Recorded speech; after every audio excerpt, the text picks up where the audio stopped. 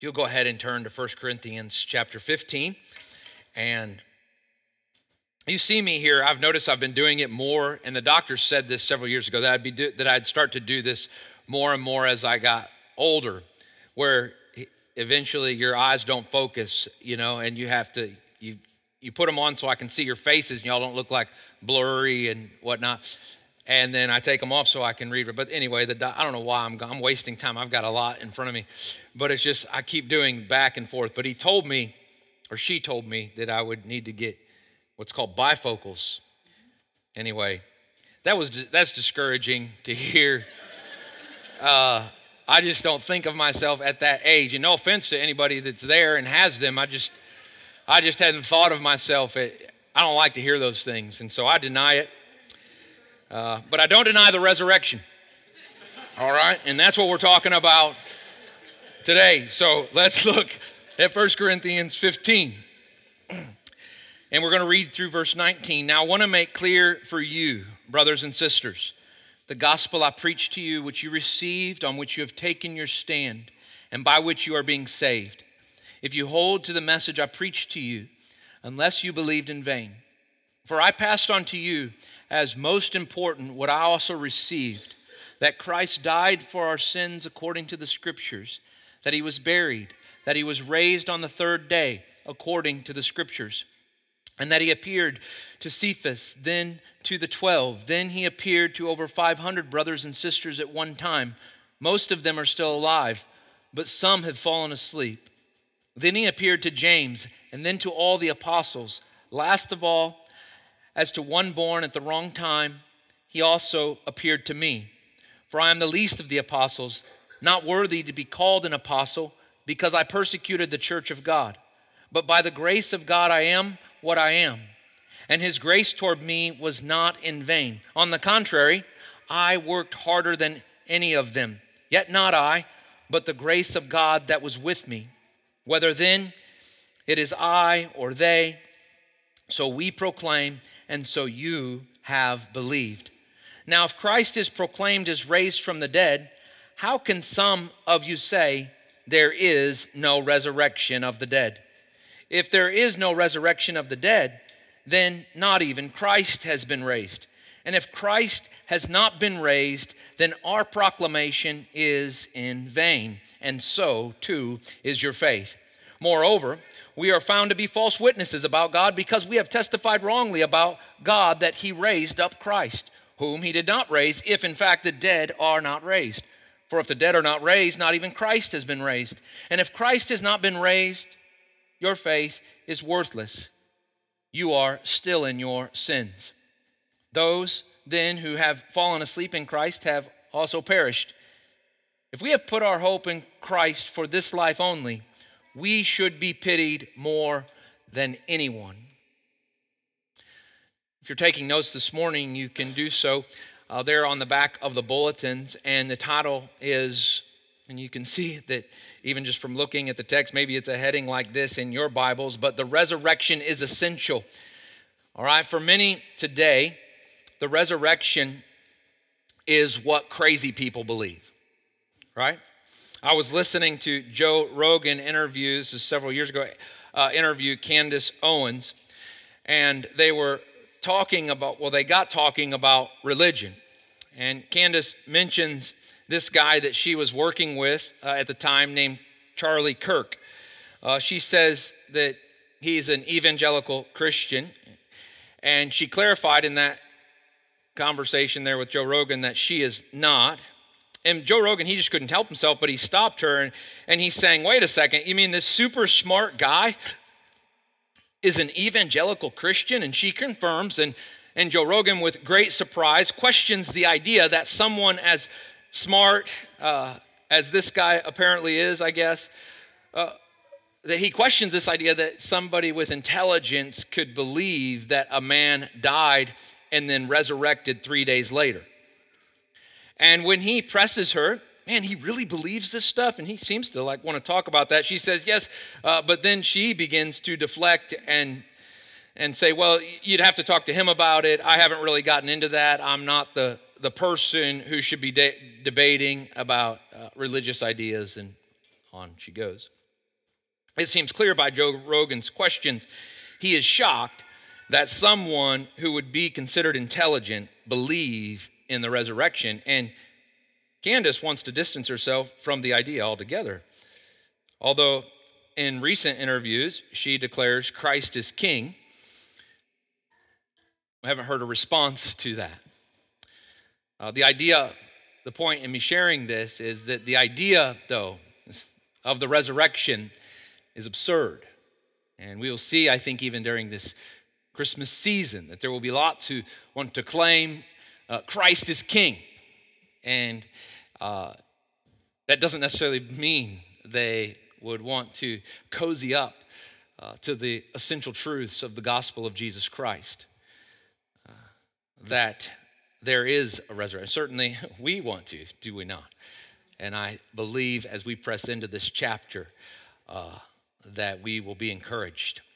It's unlikely, as we look at chapter 15, that the church there in Corinth did not believe in a future place after death.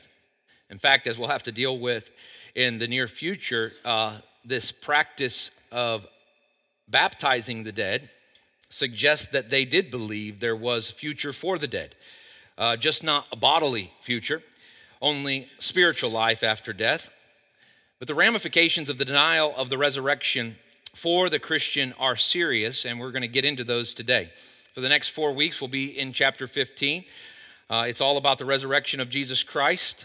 The resurrection is essential to the Christian faith. If there is not a resurrection, there wouldn't be Christmas.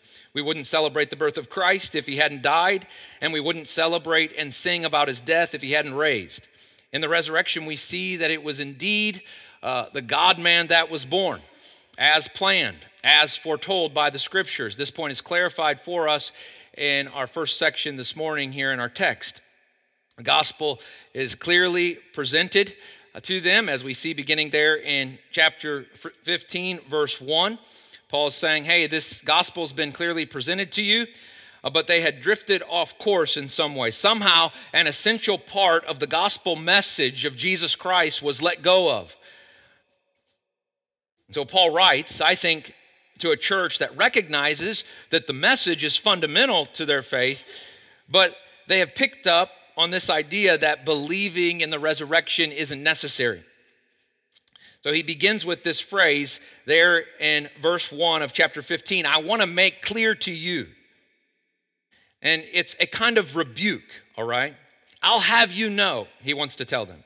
So it's not we shouldn't think of it as a reminder. It's not a, hey, brothers, remember the gospel. Let's meditate on it together. No, it's, I need to be very clear with you, right? I need to tell you. I need to make clear the gospel, verse 1 there, that I preached to you. Look at it. He says, which you received, on which you have taken your stand, and by which you are now being saved. This gospel that is fundamental to your life.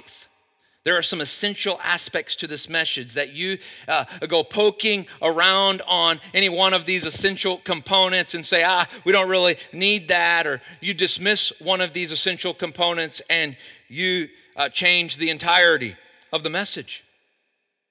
So he preached this gospel message to them. They received it. It says, as we just read, that they are taking their stand on it. Then look at verse 2. They are being saved by, and he adds, if you hold to it, right? These are people that are looking to the message of the gospel to save them, okay? Now, regardless of whether you believe in the doctrine of eternal security or the perseverance of the saints, people that believe those things, right? Both people on both sides of that debate understand, right? They recognize if you don't hold to the gospel message, right? That shows, as it says here, that you believed in vain. That means you don't get the blessings of the good news, right? The benefits of the gospel of Jesus Christ, if you just come to it for just a moment in a church service and then walk away from the faith, you've not believed, right? Is what it's getting at there. If you just hold to the gospel for just a season of your life and then abandon it, then you have not experienced saving faith. It's a point worth highlighting there. But he goes on there as he moves into verse 3,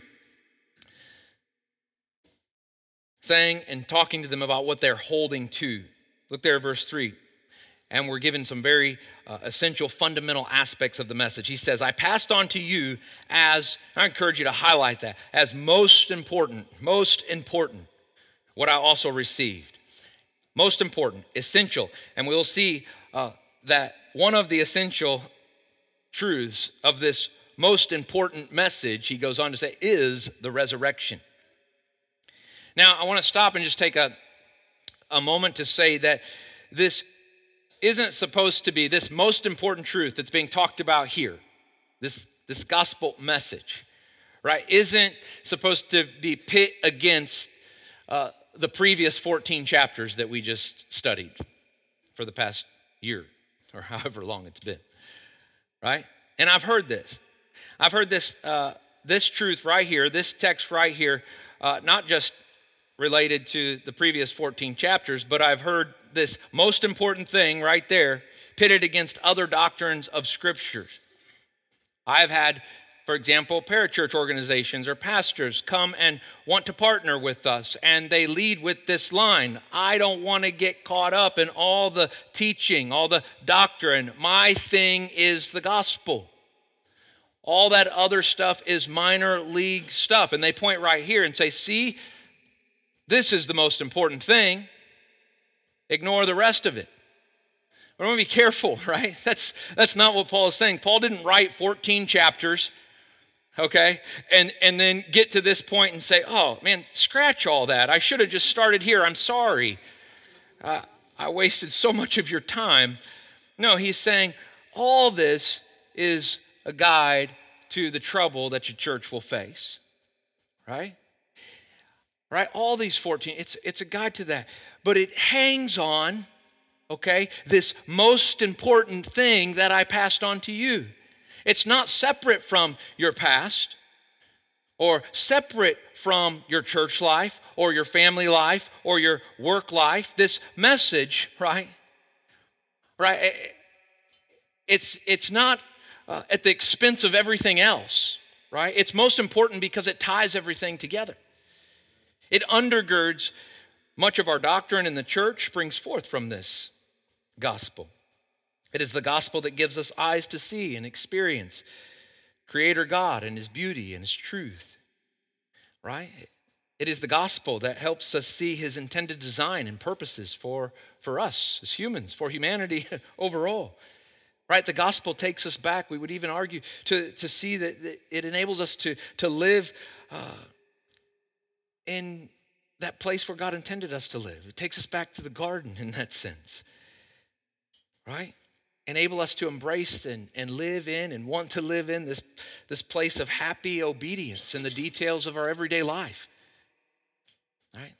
This is the gospel invitation. It enables us. It's the gospel that enables us to bask in the glory of the doctrine of God, the truth of God, the riches of God. The most important message. And he details some of those essential aspects. So let's take a look at them in order. First, right there, verse 3 says, for I passed on to you, most important, what I also received, that.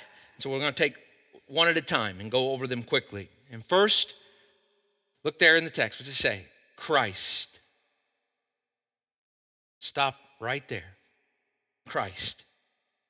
Don't read the next word. Just look first at Christ. Just look at it. Look at Him, rather. Incarnate deity. You know, I was encouraged as I was reading somebody else to just stop right there. I'd messed on, or I'd moved on and missed. Just a fundamental detail here. Christ. So we need to stop and look there. Look at Christ. Circle Christ. Highlight Christ. Incarnate deity, Christ.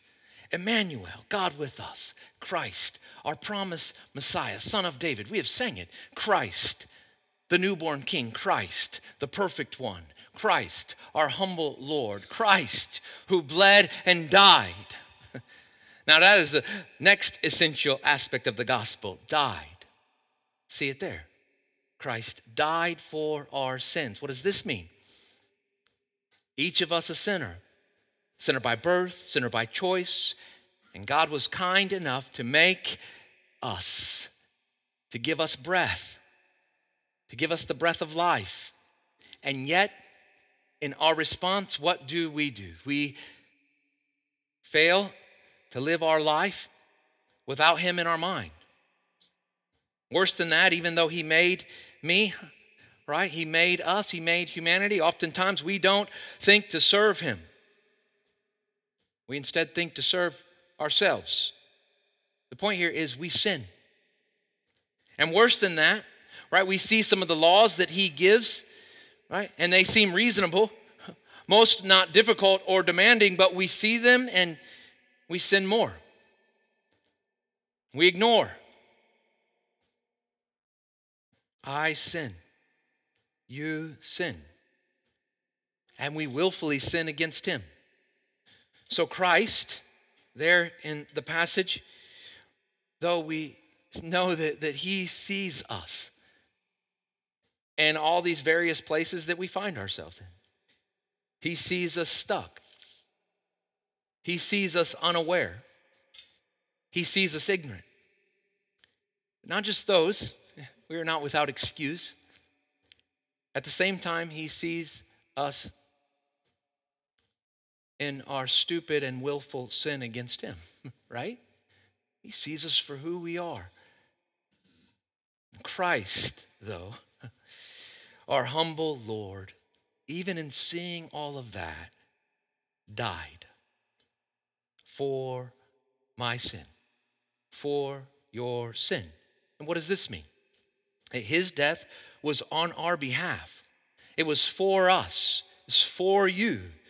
In our place. He died in our place. You see, our sins deserve the wrath of God that Christ endured when He died for us. Our sin against God, right? Is it not? And He is right. Because our sin is against God, He is right to give us a consequence. He is right to look at His creation and to say, you've got to pay. There is actually, and it's important for us to just grapple with that, because I think in calling one another to confess the gospel to others, we've got to see that there is nothing odd about that. Right? There's nothing odd about that. We demand in our human horizontal relationships, we demand all the time that people pay for much less violations. See, we are born, and here we are, created by God, and we go on to live our life in violation. But by Christ's death, He paid for all those who would put their trust in Him. He didn't violate, right? He didn't violate the law. He didn't violate, there's no sin. He was perfect. But He paid the consequence for our violations. And God tells us that the wages, the cost for our sin is death. His judgment is righteous. Our sins separate us from the one who made us. Right? And we deserve His judgment. But there it says, Christ died in our place. Christ, by His death, took the punishment you and I deserve. And He took that punishment on Himself. And it says this happened, look there, according to the Scriptures. And that is a reference to the Hebrew Bible. Okay? What we know as the Old Testament. The emphasis, according to the Scriptures, is letting us know that this was the plan of God. It is not an accident. God the Father had a plan to redeem both Jews and Gentiles, to bring people, as we have just sang, from all nations, and to bring them into right relationship with Himself through the death of His Son. The Scriptures predicted, according to the Scriptures, it's saying the Scriptures predicted this greatest gift of Christmas would come through the offspring of a woman. You can see Genesis 3 for this. This offspring, this incarnate deity would strike the serpent's head. That is what? A death blow. This son, it says, we learn, would also suffer. He'd be judged by God as if a sinner. And the wrath of God would then be laid on Christ. He would die, buried in the ground. But through that suffering, he provides this most important victory. Raised on the third day, proving his power to buy our freedom, proving his work at the cross was accomplished so that you and I can be made right with God.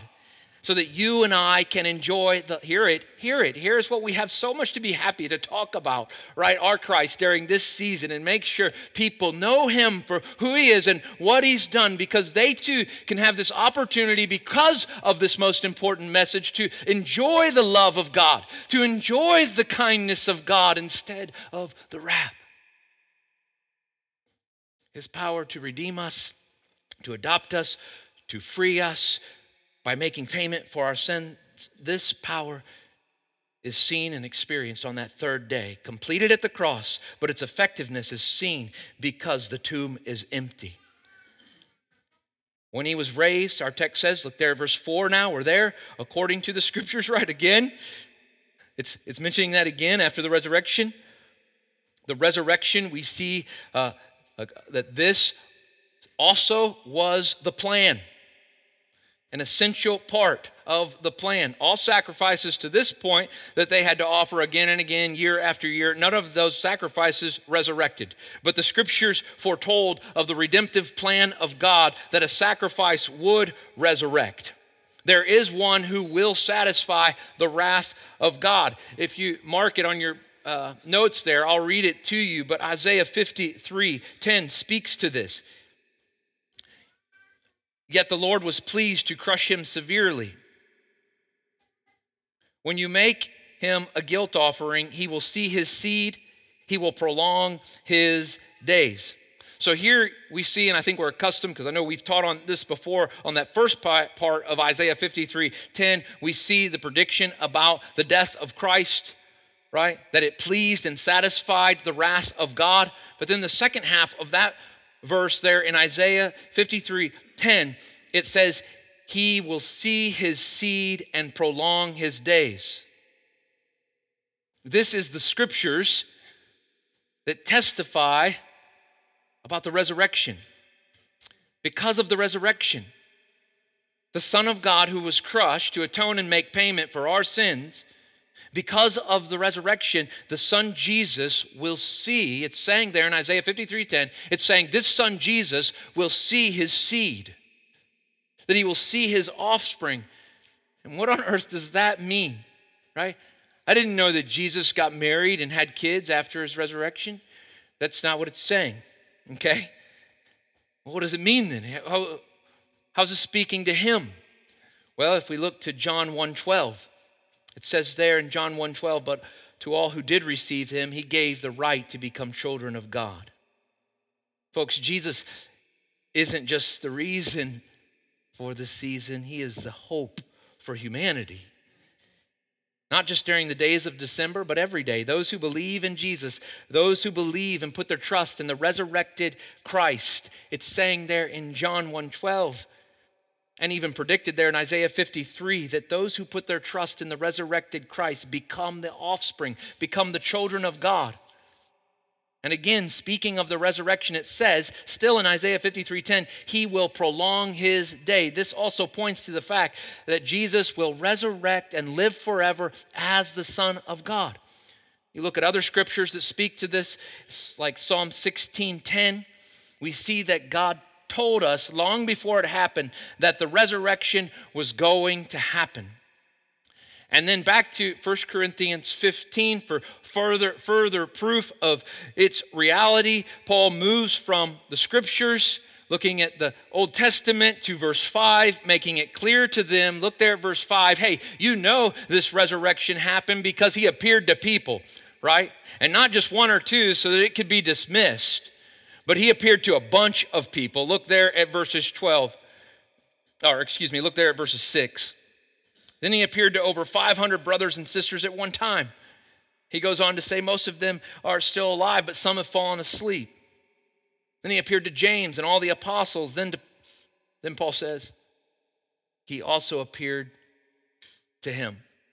Last of all, verse 8, look there. as one born at the wrong time, Paul says, he also appeared to me. And we know from Paul's testimony, right, that this happened on the road to Damascus. He was in the middle of living a life dedicated to persecuting the church. And then as he's doing that, you hear that? Like he's totally against God. And God visits him, right? Jesus appeared. Now this is why, verse 9 now, Paul calls himself the least. Look there, verse 9. Not worthy, but by the grace of God. Verse 10, let's read it. Verse 9. For I am the least of the apostles, not worthy to be called an apostle, because I persecuted the church of God. But by the grace of God, he says, I am what I am. And his grace towards me was not in vain. On the contrary, I worked harder than any of them, yet not I, but the grace of God that was in or with me. See, since God's grace is not in vain, Paul was changed. There's proof, right? Paul is not a good person. Paul is, and you might find yourself in this category. I actually hope you do, or have. Paul is very undeserving to steward anything of God's. And yet he is given this good gift of grace. And Paul is saying here, it wasn't a wasted gift. I am what I am. Meaning, I am completely undeserving, hear this, and at the same time, completely transformed. Persecuted the church, and now, as an apostle, I hold the highest office in the church. I am both messed up in my past, but I am good in my present and my future. And you can't say that, and he certainly doesn't say any of that and be right about it, but by the grace of God, right? That's how he's able to say this. Like he says elsewhere, I'm a chief of sinners. And yet, at the same time, he's a chief saint, if you will, in the church. Take Paul's background and his current work in the church. He says it here, in speaking of the work, that by the grace of God, he worked harder, accomplished more. I shouldn't be where I'm at, is what he's saying. But can we say this? I certainly can. I think anyone in Christ can say this, but man, I shouldn't be where I'm at, but by the grace of God, I am what I am.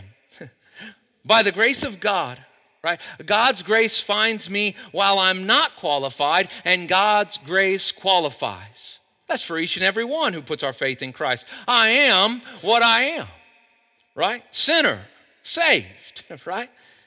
I am what I am. Lost man found. Dead man living. I worked hard at sinning, and now I work harder at saving. And his point is saying, I work harder than any of you, isn't to compare and say he is better, but to emphasize how great God's grace is, and specifically how that great grace and work is connected to the resurrection. He was working hard to kill the message of Christ. There he is. He's out there. We're on the road to Damascus. He's working hard to kill the message of Jesus Christ. And now, by God's grace, he is working harder than any to proclaim the message of the resurrection, that Christ is alive. And you can be saved from your sin. The resurrection is essential to the gospel message. That is the first point. This is what Paul received and saw himself there on the road to Damascus, a resurrected Christ. And now we transition, even there in verse 11, kind of comes to the end of that first point, moves us into verses 12 through 19, to make clear that the resurrection is essential also to our faith. Verse 11, if you're looking at it, we proclaimed a gospel that includes a resurrection. You believed it. You put your trust in it. That is faith. Then look there at verse 12. How is it then? He calls out, he's calling them out, man.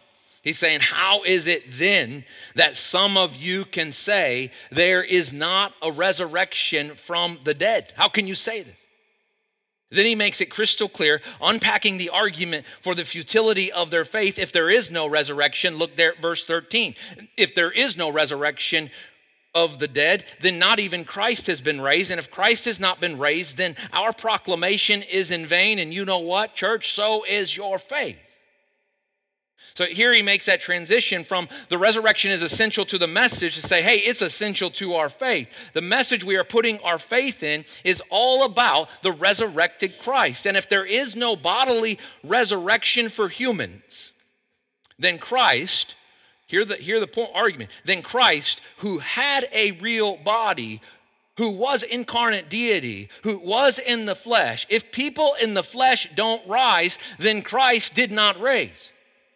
And if he has not been raised, then all the work that you're doing, inviting people to believe in a resurrected Christ, is a waste. All the preaching, where Paul's point is saying, yeah, all the preaching by all the apostles that they're doing, all of that is a joke. Wow. That's intense, isn't it? And of course, into verse 14, we carry on, he clarifies the obvious implication that so is your faith. It's a joke. Your faith, dependent on the gospel message of a Christ that resurrected, if that message is a joke, then so too is the faith that message produced. You see, that's what he's saying. If the gospel doesn't have a resurrected Christ, it spells bad news, not good news. And as people out there trying to, like even us as the church, as right? We're out there as people, and that would be the case for the Corinthians there. Right? As people out there trying to serve humanity, right? We are the worst kind of groups trying to serve humanity if Christ has not been saved. If Christ has not been resurrected. We're the worst. Because, yeah, our entire message, you see, is very distinct from all the other groups that are trying to help humanity. You see that? And so it's all that we're doing, it's a waste. It's useless.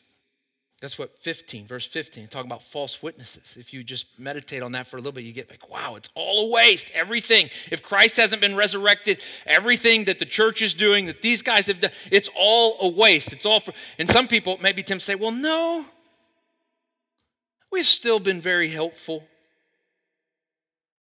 And I think if you're tempted, if you're thinking to go there, like hopefully as we meditate more on the gospel, you see that if you're tempted to say there that without a resurrection, there's still a lot that the church has done and good, then you have some other gospel that you are peddling and believing. Because the church is not simply coming along trying to offer counsel on how to best order a person's life. Our aim as the church is not to be wise sages and offer good advice or simply to be a social help to people. This is not our message. Our message is to call people to respond to what God has done. But if God has not done, then we're liars. And what is really messed up is not that we have lied about a fellow human, but worse, as it says there in the text, we have misrepresented God to people. And it's really a terrible lie as well, to tell people that God has done something for them that he has not done. Specifically, that in raising Christ, this is what we're telling people, that in raising Christ, that he has provided forgiveness of sins and victory over their own death.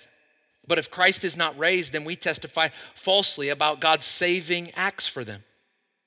We're telling people, hey, respond to these saving acts that God has done for you by surrendering your entire life to Christ who was raised.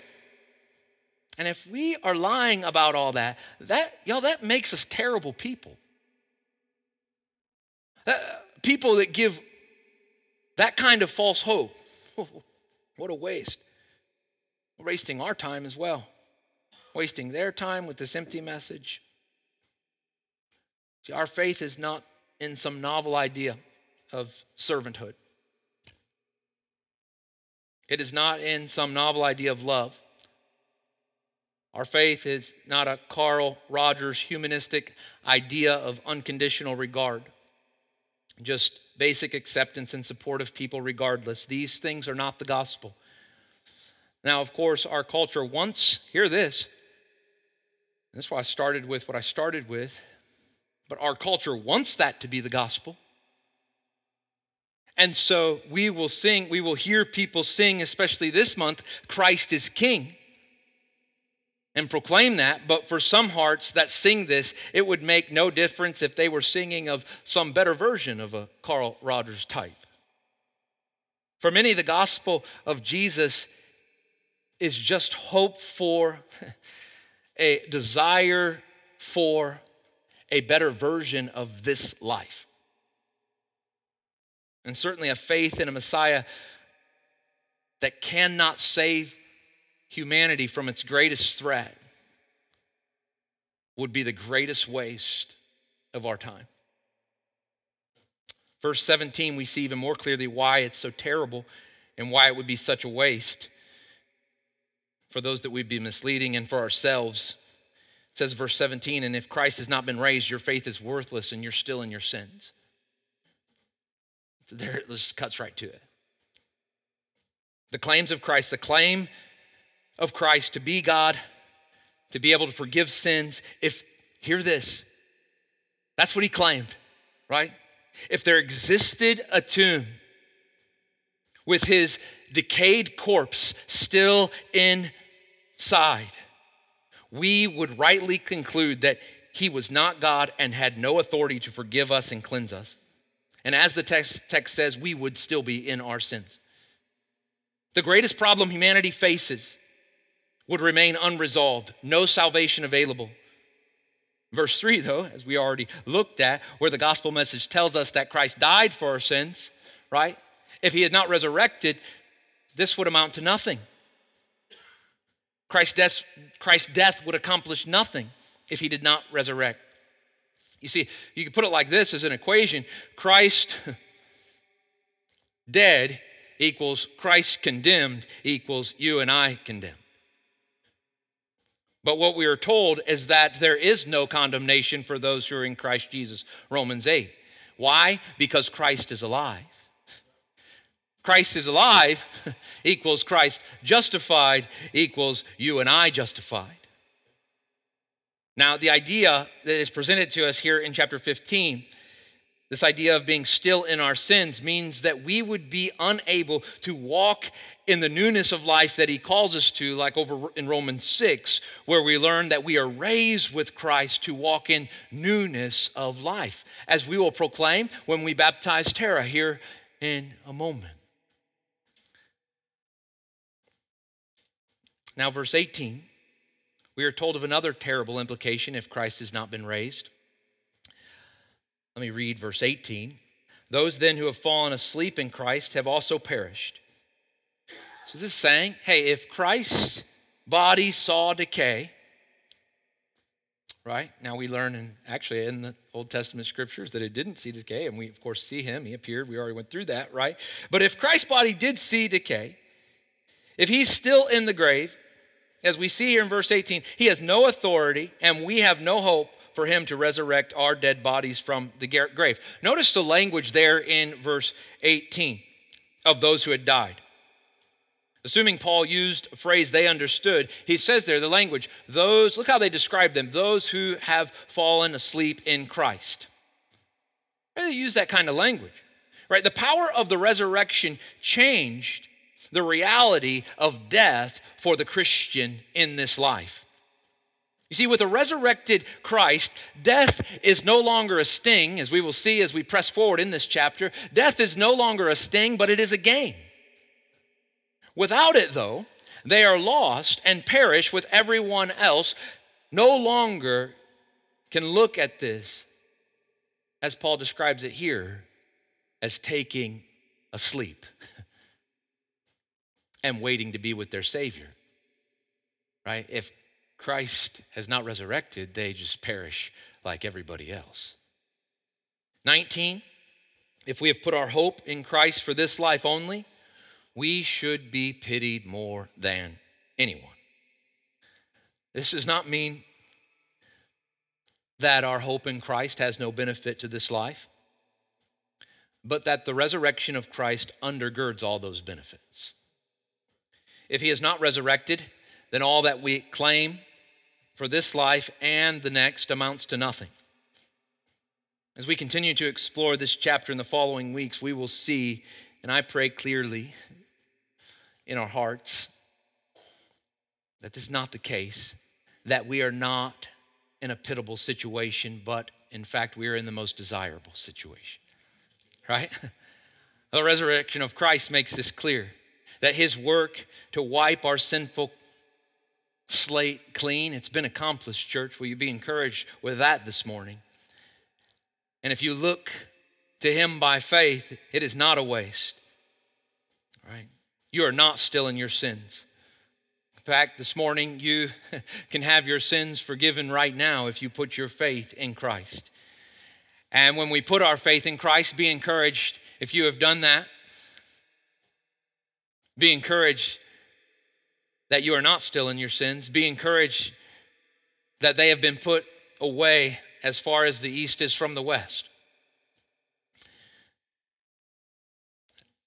And I want to end this morning with some meditation on this point from Charles Simeon,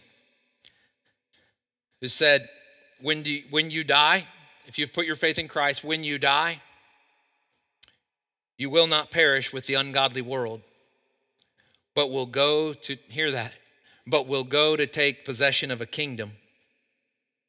Did you hear that, Christian? When you die, you will not perish with an ungodly world, but will go to take possession of a kingdom. Far from being pitied, isn't it? Right? Because Christ has risen, we would be the least pitied. For because of him, we will not perish with the rest who deny the love of God. But as I just quoted there, but we will take possession of a kingdom. You and I who've put our faith in Christ, we will have a crown of glory on our head. You will have a golden harp in your hand. You will be seated in your Savior's throne there, right there on your Savior's throne. Amazing. And you shall sing of his presence forevermore. Charles Simeon goes on, happy, so it may help. It helped me to just close my eyes. And so as I just read even just some meditation points from him, as he continues on with this point here from these verses. Happy soul, actually. So not pitied, not despairing soul this morning, because Christ has resurrected, right? So happy soul, knowing this. Knowing what manner of love is this that the Father has given you.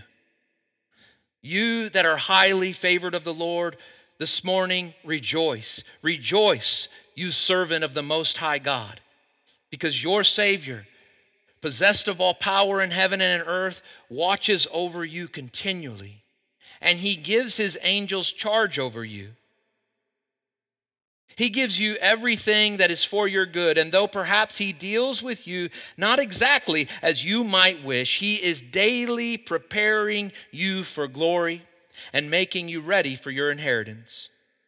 Oh, then love and serve this risen Savior, and set your affections on things above, where Christ sits at the right hand of God. You see, he is risen. Let it be your endeavor to keep your conversation in heaven. And while you are living upon the Savior's fullness, oh, strive to live to the glory of his name. So will you adorn your holy profession. See, this is the true profession of your life if you're a Christian, no matter what your career is. So will you adorn your holy profession, and when he shall come again to receive you to himself, he will welcome you with these delightful words. Come, thou blessed of my Father, inherit the kingdom prepared for you from the foundation of the world. The resurrection, church, is essential. And we will see next week that it guarantees ours. Merry Christmas. Will you pray with me?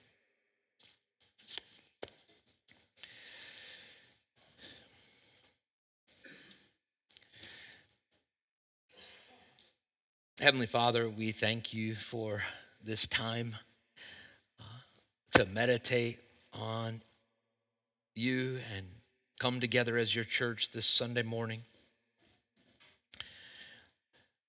We ask, God, that as we continue to witness what you have done and are doing in the life of this church and in the heart of Tara, God, that you will impress these truths from your word more and more. Just anchor them into our souls and our hearts and our minds. That one, it would give us that rest, that peace, that comfort in knowing that this message is true. And that your resurrection is for real. It happened. And God, that we have a hope that you have indeed forgiven us of our sins, that you have cleansed us. And we can, by faith in you, hold on to this gospel message that places us in right relationship with you. God, we thank you for this promise. We thank you for your kindness. We thank you for this hope that we have. And we ask now that you'd be with us as we press forward and hear from Tara. Be with her as she shares with us her testimony about what you have accomplished in her life. Certainly, this is also evidence that you have resurrected. It's in Jesus' name, amen.